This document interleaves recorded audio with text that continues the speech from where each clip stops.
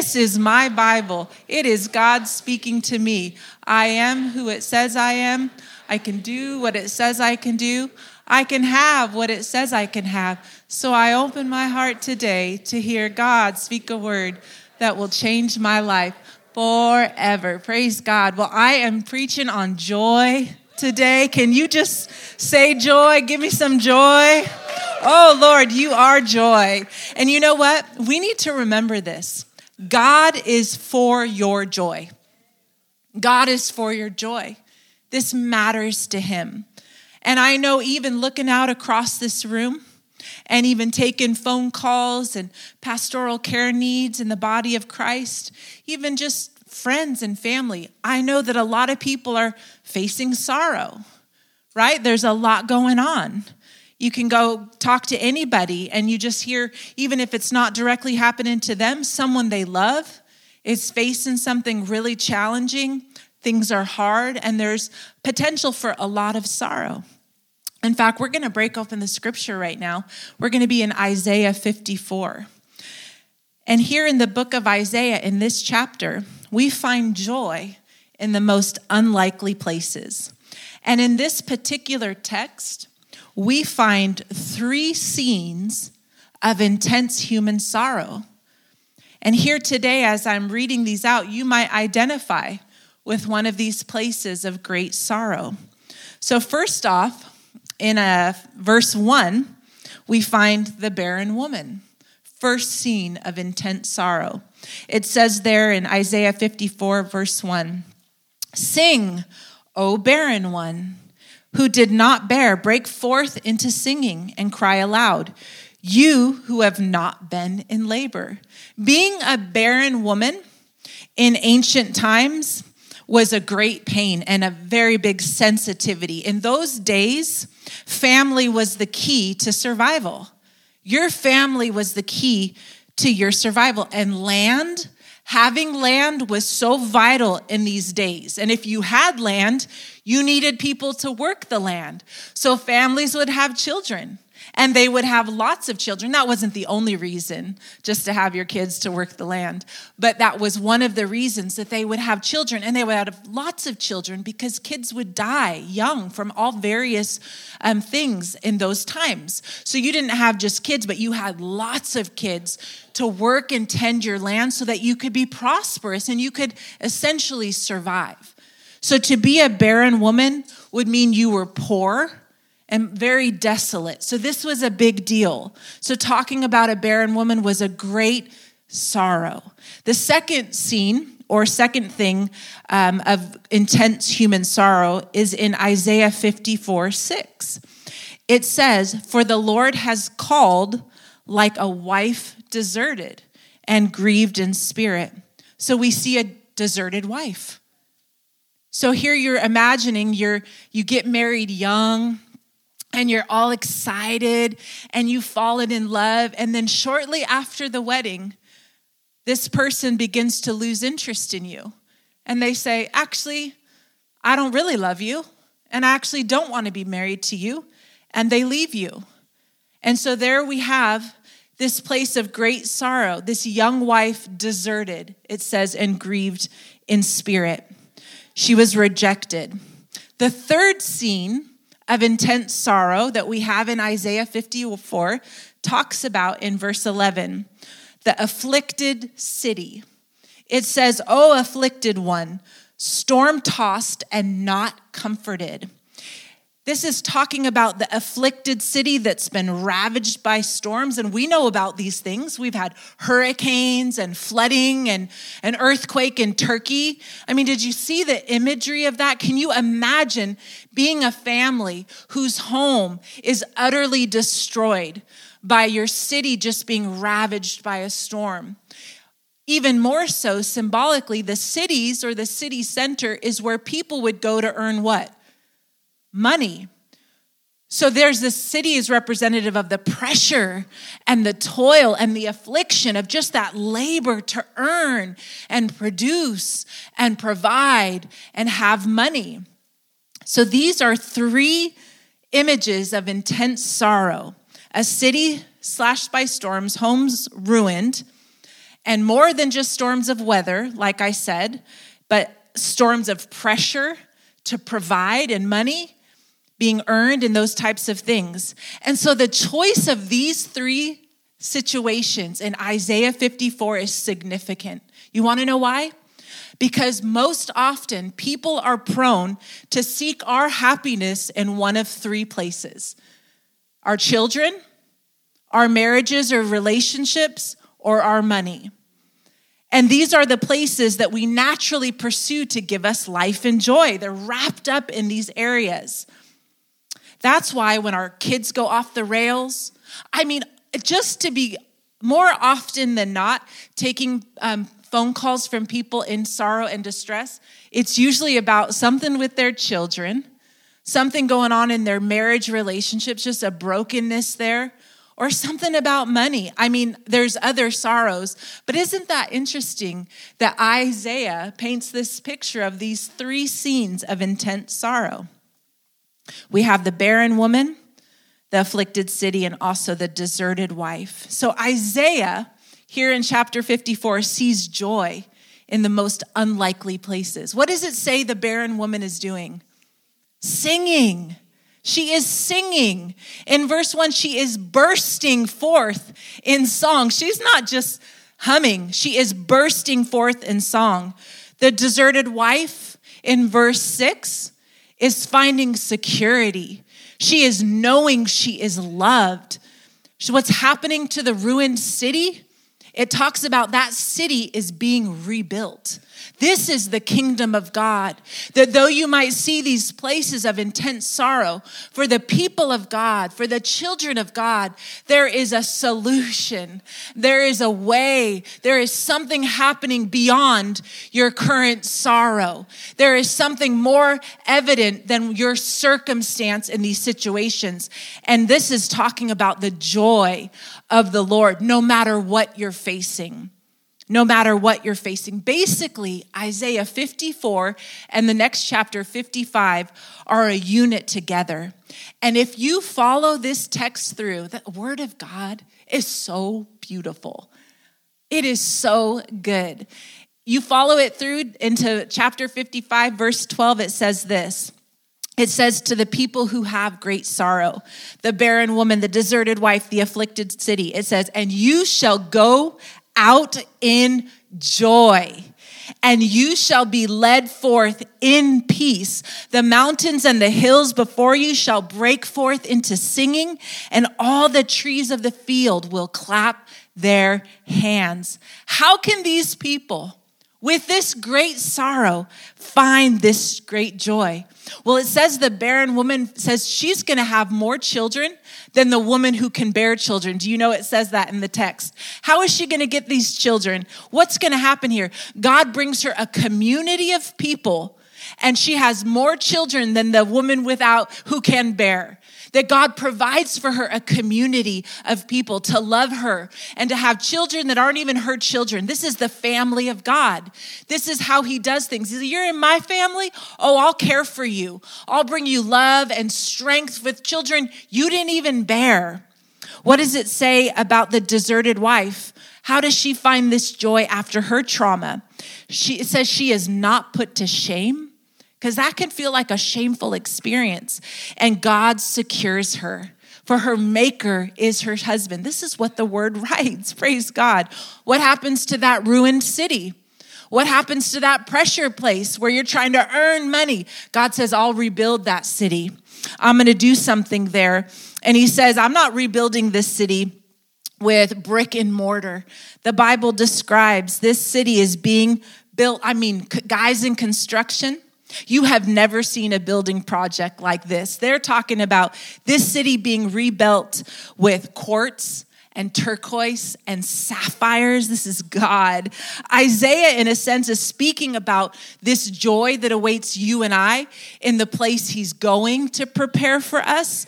And as we await the return of Christ as believers, do you know that there's coming a day, and you don't know when that hour is? It says the Lord is going to return with 10,000 times 10,000 angels at his right and his left. And he's going to be seated. And then there's going to be the sheep and the goat judgment where he is going to have everyone gathered. You think you know celebrities?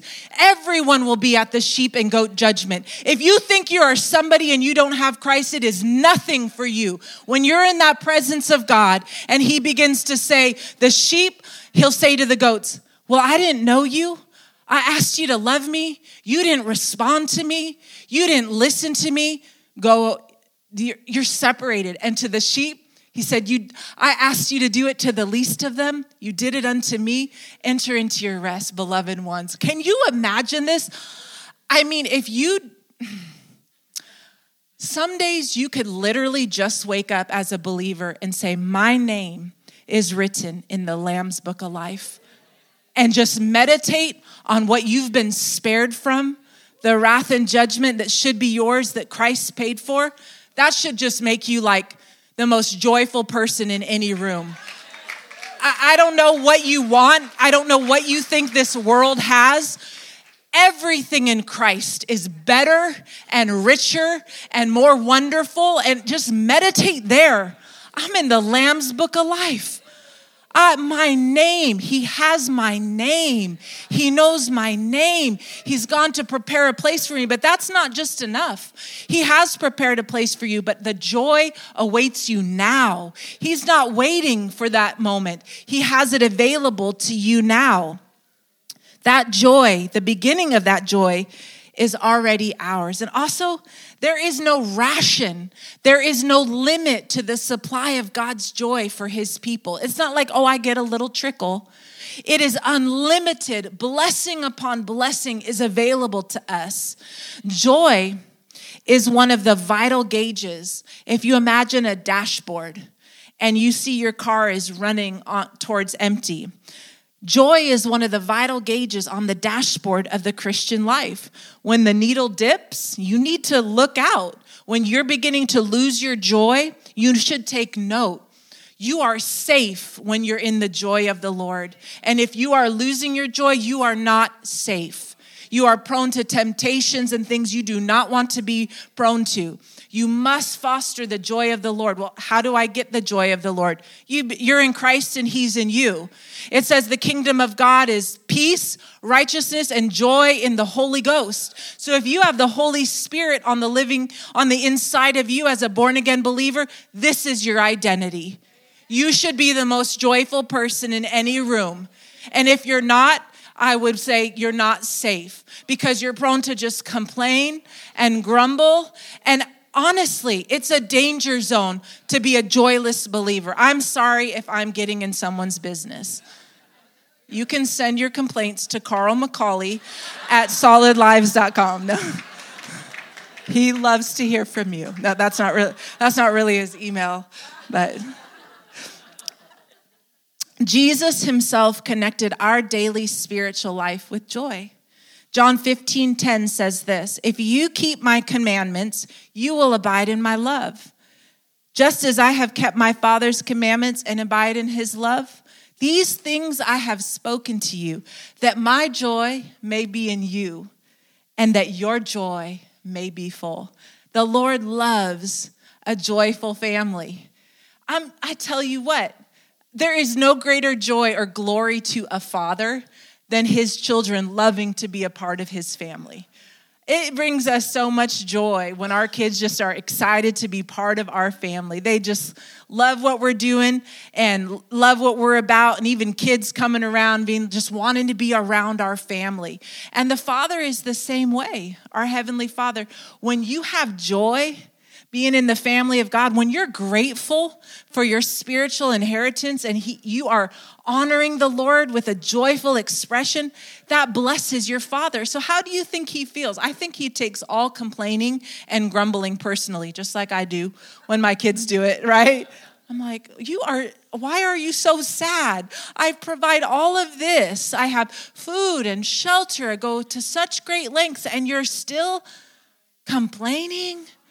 That hurts me. Any parents in the room, you'd do all the things.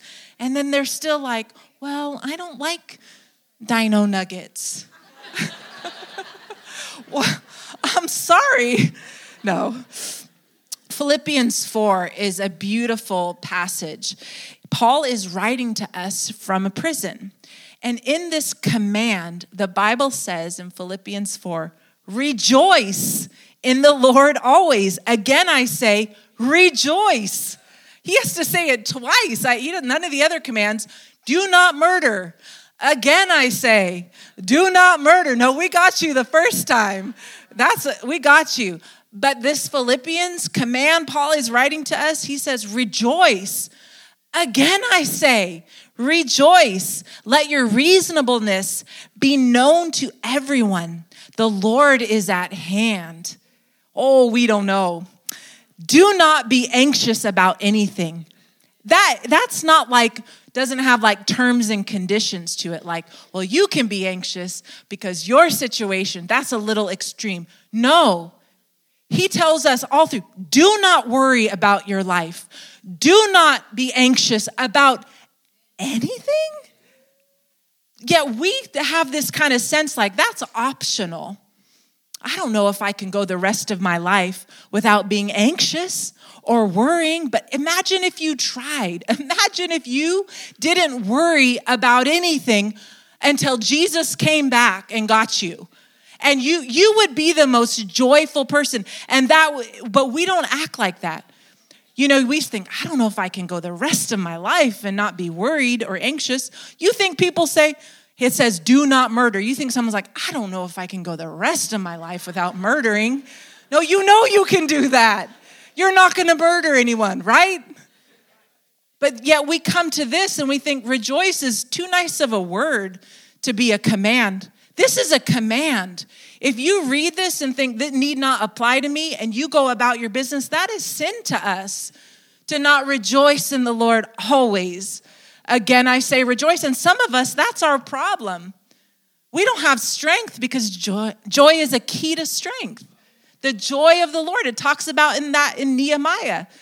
The joy of the Lord is your strength. It's a key. It's not the only key to your strength. But I would start there if you're losing strength, if you're feeling weak. When's the last time you just began to thank the Lord? Oh, sorry, guys. I just went there. God wants his children in joy. We love when our kids are joyful. In fact, can I share a little story with you? One of our sons, Harrison, signed up and was playing flag football. Anyone ever play on a flag football team? It is so fun watching this team. So at the beginning of the season, I wasn't there when my husband Joel made this promise to the team, but he told all the boys on the team, if you guys go undefeated this season, I'm giving everyone $20. So there's like 12 kids on the team. So we're thinking, they've never played together as a team. This team's previous season, new players came on. They won 1 out of like 10 games. So maybe Joel felt like the odds were in his favor for the payout. But he really does believe they'll win. My husband is just a magnificent man, magnificent father. So anyways, he huddles all these boys up.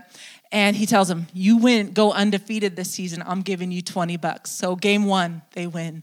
Game 2, they win. Game 3, they win. Game 4, they win. And all these boys keep saying like, we're going to get money. Game 5, they win.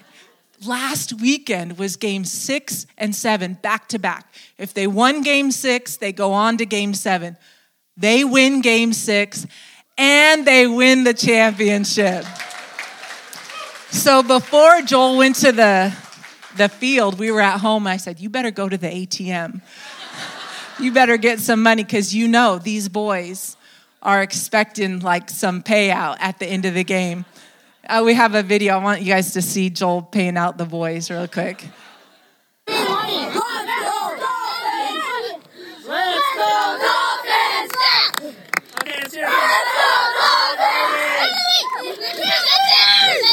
Yeah.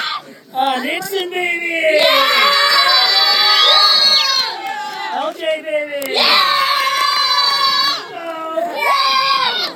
Eli. Yeah. Connor, baby. Connor, baby. Yeah. our crew, baby! Maverick! Frank! And Hooper Boy! I just wanted you guys to see the joy on these boys' faces. But here's the thing. As the kids were leaving the field, I heard a couple kids saying to Harrison, our boy, "Man, I want your dad. Man, I want your dad." And some of them come from extremely broken situations. So they weren't saying like, "I don't like my own dad and I want your dad." But they could tell there was something happening that made them want to be a part of our family. They're like, "What is this family?" And I feel like us, for the body of Christ, the joy we exude is going to make people say, "I want your dad."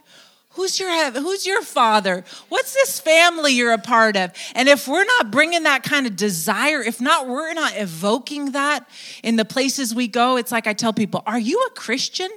Well, tell your face. Tell your face you're saved. Tell your face you're saved, because people don't know. Joy is our identity as believers. And if you're sour and negative and not full of the presence of God, no one's going to want your dad. No one's going to want to know whose family you're a part of. But you know what else was so neat about this thing with the kids and the payout? Was a couple of the other dads on the team had kind of told Joel, like, "Hey, if you do it, like, I'll bring money too." No one else brought money. And one of the boys was like, "My dad said on the way, you're not going to win. You're not going to go undefeated." He didn't even believe in him. But here's the thing. Joel modeled for this crew a man who keeps his word. And so they know, like, he was faithful to his word. And the Lord, he's been that way with us. He said, "I'm going to go. I'm going to die on the cross. I'm going to do this for you." And because he was faithful to something like that, you can count on him to be faithful to every other promise and every other word. The foundation of that is that he kept his word to you. He went all the way to the cross so that we could walk in the spiritual blessings that he's provided from that. Amen? God is so good.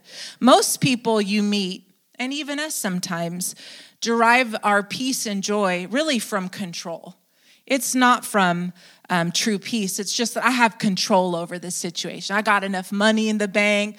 I know this is going to work out because I've done all this to control the situation. But I'm telling you, you don't know peace and joy until you realize I have no control, but I'm ultimately trusting that God knows everything, every detail, and he's got things in the works. The Bible says in Isaiah, before they even call, I'll answer them.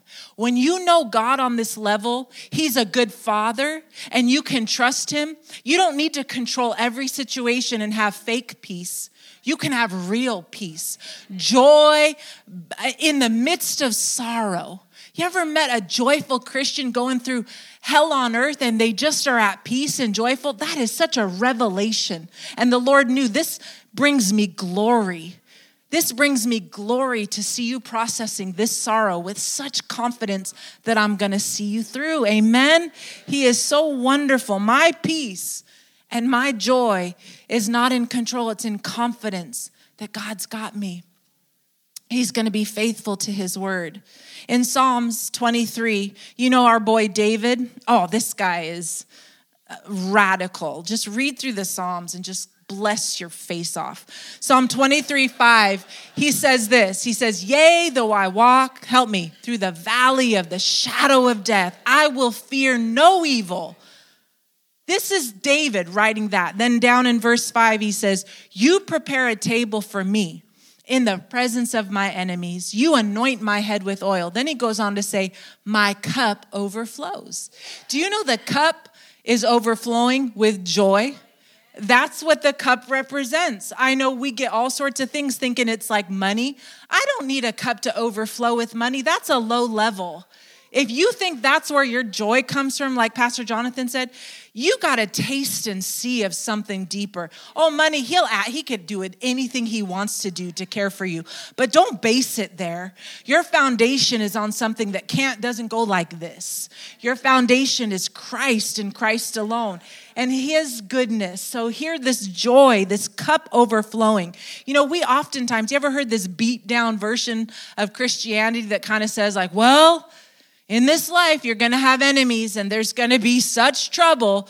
But if you'll just hang on and get through it, one day you'll go to heaven and it'll be all over and you'll finally get to enjoy life.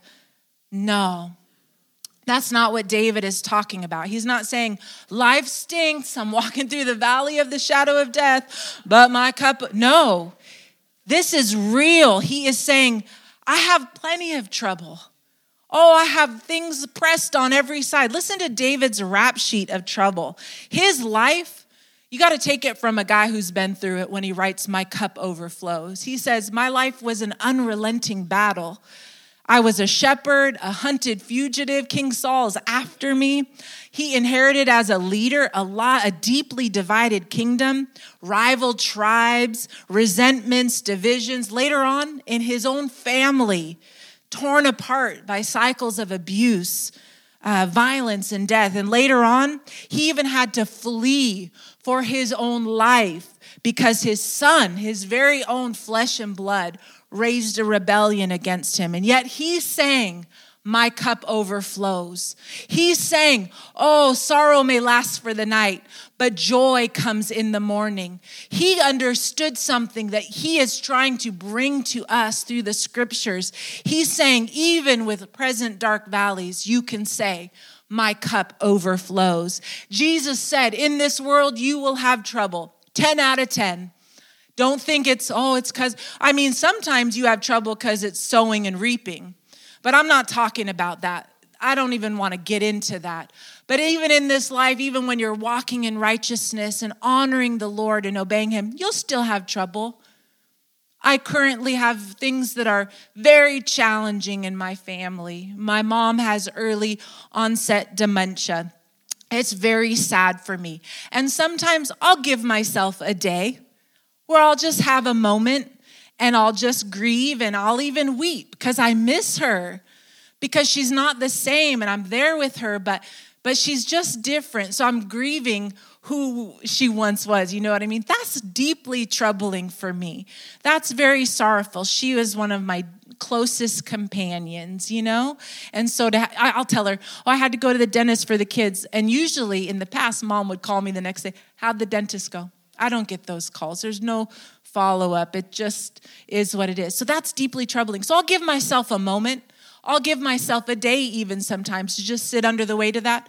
But when the morning comes, I don't give it 2 days. I have trained and disciplined myself to cultivate joy in my heart. And I am so glad that my mom is born again. So this life is just a pass-through, and I'll be with her ruling and reigning in glory one day. And that's why we got to have this joy, so people will look at us and go, tell me about your father. Who's your dad? I want to know what this family is like. I want a part of that. So praise God for that. David could teach us something about that joy. It's not a life stinks, but heaven's coming. He's saying you can have this joy, this present joy in the midst of troubling circumstances. This says Jesus, he was the most joyful man in any room, joy beyond all his companions. And God wants us to be like that. The kingdom of God is an overflowing kingdom. It is not just a little trickle, a little ration of joy. No, this is abundance. Even in the scriptures, when they use language, we can learn a lot from the scriptures. When Isaiah talks about God's forgiveness, this is the words he used. He says, not only will he pardon you, he will abundantly pardon you. That's lavish. It says in the Psalms, not only will there be redemption, plentiful redemption. And we imagine, he talks about life. He says, I came to give them life, not just basic life more abundantly. This is the kingdom. This is the way it's supposed to be. When the prodigal son came running home on that road, he didn't get met by his dad. Well, you finally thought you'd come on back now that you're hungry and here's a bag of nuggets.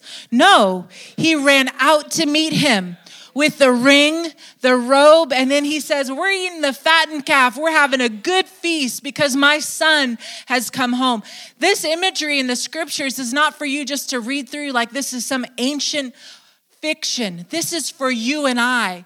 Because I don't know about you, there are times when I just need to remember that my God is like this. When it just feels like pressed on every side. This is the kingdom. This is how he is. He went to such great lengths to show his love for you. I want to describe that just for a moment. We have the Psalms with David describing his cup overflowing. And then we have in the scriptures a cup that Jesus talks about. In the Garden of Gethsemane, he's saying to his own Father, Jesus says to his Father, if this cup can pass from me, please, if there's any other way that I could get through this without having to take this cup, let there be another way. But if not my will, but yours be done. And you know what that cup was full of? That cup that Jesus took down, it says in Revelations 14:10, that cup was full of the wine of God's wrath, poured full strength into the cup of his anger. He hates sin. It says, and that is the cup Jesus was given. Listen to this. What must drinking a cup like that feel like? Because he's so good, and because he's the good shepherd, and the Lord laid our iniquity on himself, he bore our sins in his body. The wrath that should have been yours and mine fell on him. Jesus drank the cup of God's wrath so you can drink the cup of God's blessing. God holds a cup in his hand. His cup has your name on it, my name on it. But before the cup reaches your hand, the good shepherd took it. And he said, I'll take that. He says, if this cup may pass, let it pass. But if not, I'm taking this from them. I don't want them to drink that cup. I'll take that cup on their behalf, and I'll give them back a new cup. He offers you a new cup with your name on it. And in that cup flows spiritual blessing. Blessing upon blessing, righteousness, joy, peace. This is what we get. This is the great exchange. That God took our sin and bore our punishment so your cup could overflow with his blessing and goodness. If that doesn't wake you up in the morning, you need to ask God to give us a revelation of how good we have it from the foundation. David said, my cup overflows. And I would say today, my cup overflows. Why do we need this joy? You'd be saying, what's the big deal? What does it matter if I'm in joy or if I'm having a bad week? But some of you have been having a bad decade. And it changes today. We're hearing the word. This is the word that cuts. This is the word that reminds us, I have commanded you to rejoice. No more with that grumbling and complaining. I want you to enjoy being a part of my family, the Lord says, and enjoying the blessings that I purchased for you to walk in. We need joy because it's a key to strength. Anyone need to feel strong? The world is wild out there, right? Things are going on, and we need the strength that comes from joy.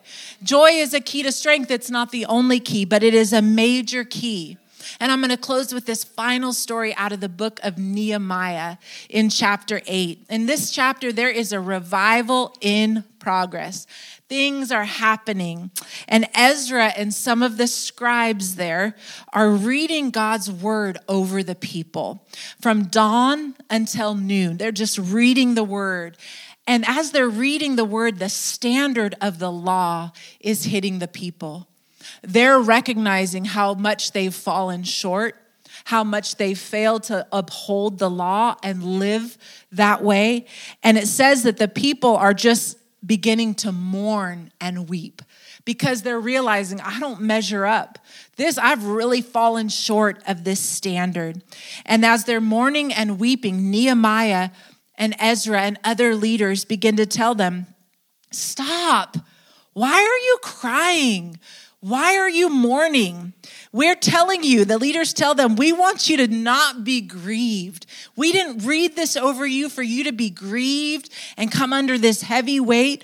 We wanted you to know this is the standard, but we want you to go out and celebrate because the word of God has come near and something is breaking forth and it's going to be awesome for you guys. The joy of the Lord. It goes on to say that there in the text. It says, the joy of the Lord is your strength. I could almost understand the people in this situation. You ever been there? When you're rehearsing maybe past sins, the life you used to live, the enemy just will like rise it up and throw it in your face. And he's just, who do you think you are? This is the adversary. You're not worthy of this kind of redemption. You'll always be a loser. This kind of talk. And so we can almost come under this kind of like, well, if I'm sorrowful, this will show God that I really meant this. And there is repentance. But even with repentance, it says just turn. You don't need to be weeping and crying and rehashing this. Just turn. So that's what's happening. And the leaders tell the people, stop crying. This is what we want you to do. This is your doctor's orders. Go out and rejoice. Go out and feast. Go out and learn the songs and sing the songs and enjoy life. This is what we're asking you to do. The joy of the Lord, they go on to say, that's going to be your strength. And you want to know, this group of people they were rebuilding. This group of people built in 52 days what couldn't be done for lots and lots of years. I would beg to say that they captured something. They practiced joy. They cultivated joy amongst them. It reminded me of when I was growing up, my parents were missionaries in Stockholm, Sweden. They were sent over to Europe. I was born there. Some of my siblings were born there. And those were beautiful days, but hard days. My parents didn't have necessarily like a paycheck. So it would just be whatever was given to the missions organization, kind of like what Pastor Zach and Anthony were showing us, like what comes in to fund these ministries is what comes in. There's no guarantee. There's no like, we'll spot you if it all doesn't come in. This is just a life of faith. And my parents lived this way. And I remember when I was older, my dad describing, he would walk to the mailbox and his hand would be trembling because he was just, is this going to be enough to cover my family? And God was always faithful. But he was just sharing this stuff with us later. But you know what I remember about those years? My dad had a piano. We've always had a piano in our home, and it didn't matter what we were going through or what was happening in the family. Dad was always singing. And just like it was telling Ezra and Nehemiah and them are telling the people, go out and sing the songs, rejoice. That's why we worship. Don't you love to worship and sing and proclaim? Something about that is, it's like we're training in joy. You know, like everything that you want to accomplish sometimes takes training, right? Yet we have to cultivate this. So my dad would sit down at the piano and we would sing this song over and over and over in the repetition. And maybe you guys know it, but he would sing, this is the day that we will rejoice and be glad in it. Oh. This is the day that the Lord has made. Yes, you know this one. Were you in that family too? No. But you sang it. But that's what I'm saying. He would sing it, and we would sing it in English, and then we'd sing it again in Swedish, and then we'd sing it again in English. And it's like we were training in joy. That didn't mean things weren't going on. I remember after we were back off the mission field, and we're living in Palm Springs, and doing life out there as a family. And we were going through some hard things. I stand up here and I talk about my rich heritage and my beautiful family. And my parents are godly people. Fear the Lord and honor him. But we went through some things just in our own family of origin right there. We had someone facing thoughts of suicide. Some of my siblings, I won't name any names, they're like, you better not call me out. Everyone's free and delivered now. But juvenile hall, shoplifting, drugs, an abortion, my parents, this was stuff they were going through. And you know what never stopped? My dad was still out there on his piano, singing the songs, praising the Lord, and God has been his firm foundation year after year after year, and he has never lost the joy because his joy is not dependent on his circumstances. So how can you lose it? It's based on Jesus, and he's always good, and he's always wonderful. The Lord is faithful. Amen. There was strength in that team in the book of Nehemiah because they practiced joy. And there was strength in my household to overcome because we cultivated joy, because we were trained in joy. Anna Hayford, she's a Pastor Jack Hayford, great Foursquare pastor, leader, songwriter. He has gone to be with the Lord recently. And I remember hearing his wife say, Anna Hayford say, someone had told her, when your kids are little, make sure they're laughing hard out loud every day, because it'll store up resilience in them for later in life. Because what does the Bible say? Laughter doeth good like medicine. This is like a healing balm. The Lord is brilliant. I mean, to say like he puts a laughter doeth good, laugh and you'll heal. Like he knows what joy does and he knows what sorrow does. That's why he says it lasts for a night, but don't let that thing linger around. You need to be in the joy of the Lord. So I remember thinking, it's easy to get little kids to laugh hard out loud. You just make some awkward noises. And they'll laugh. But it gets harder when you have teenagers and things are happening. And it gets even harder for us as grown-ups, the grown-up people, to just really have that joy. Life just has a way sometimes of wanting to knock it out of you. But the Lord is commanding us. I want you to rejoice. I want you to sing the songs. I want you to dance the dance. I want you to go out and eat the foods you love. That's what they said. Eat the foods you love. Be with the people you love. Enjoy me, first of all. Do you enjoy being part of the Lord's family? I know I sure do. I wouldn't want to be anywhere else. The Lord is speaking. The final thing I want to say is, when joy is full in you, you won't be tempted by the bait that Satan brings of much lesser loves. I can't tell you how many times I've gone to eat like at a good restaurant and you go in starving. You're so hungry. And then you don't eat your whole meal, so you get your little doggy bag or your to-go food. And then I'll leave and forget it at the table because I'm not hungry. I'm not thinking about food. I'm satisfied. Same thing when no one like eats Thanksgiving dinner and then pushes away from the Thanksgiving table and says, you know what sounds good right now? Food. No, you're satisfied. You're full. You're not tempted by anything else because you're satisfied. It's the same way for us as believers. It's hard for Satan to tempt a joyful believer with empty pleasures of this world, that we're so satisfied in the Lord, that his joy is so complete in us, that you look, people try to offer you things, you say, that is nothing to what I'm experiencing.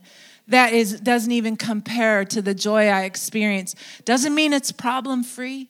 Doesn't mean you're not going to have trouble. But we all have trouble. Someone here needs to know that. You think if I could just perfect everything and be good, that I'll never have sorrow. This is why we have the word, so that we know the joy is going to strengthen you to get through any trouble. But you don't just get like a exemption. We would like that. We would like that, but that's not the way it is. But he gives us something better. He gives us himself, and he gives us the Holy Spirit to live on the inside of us and constantly provoke our hearts to joy. I'm telling you, we're supposed to be the most joyful people in any room. I want to pray for you. I want you to stand to your feet. I'm going to invite the worship team to come. Thank you, Lord.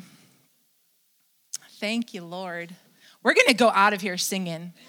I'm sorry, but, sometimes we have like a, kind of like a melodic, nice closing out. We're singing out of here. We're going to cultivate and train in joy today to be just worshiping. But Lord, in the presence of this atmosphere, God, thank you, Lord. Thank you, Lord.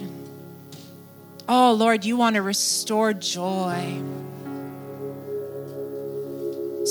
God is saying, I love these people, Anna. I know. It's like I have my ear mic in. He's saying, I love them. Tell them I love them. I love him so much. He is so for your joy. Someone here, God is just touching you right now. Your joy is just filling up. Your gauge on your dashboard of joy is just, it's just like going to full right now, like this. Oh, thank you, Lord. Thank you, Lord. Have you heard the word? Receive it with gladness today. And then with some people, as we talk about the family of God, you say, I've been in church, I've been coming in and out.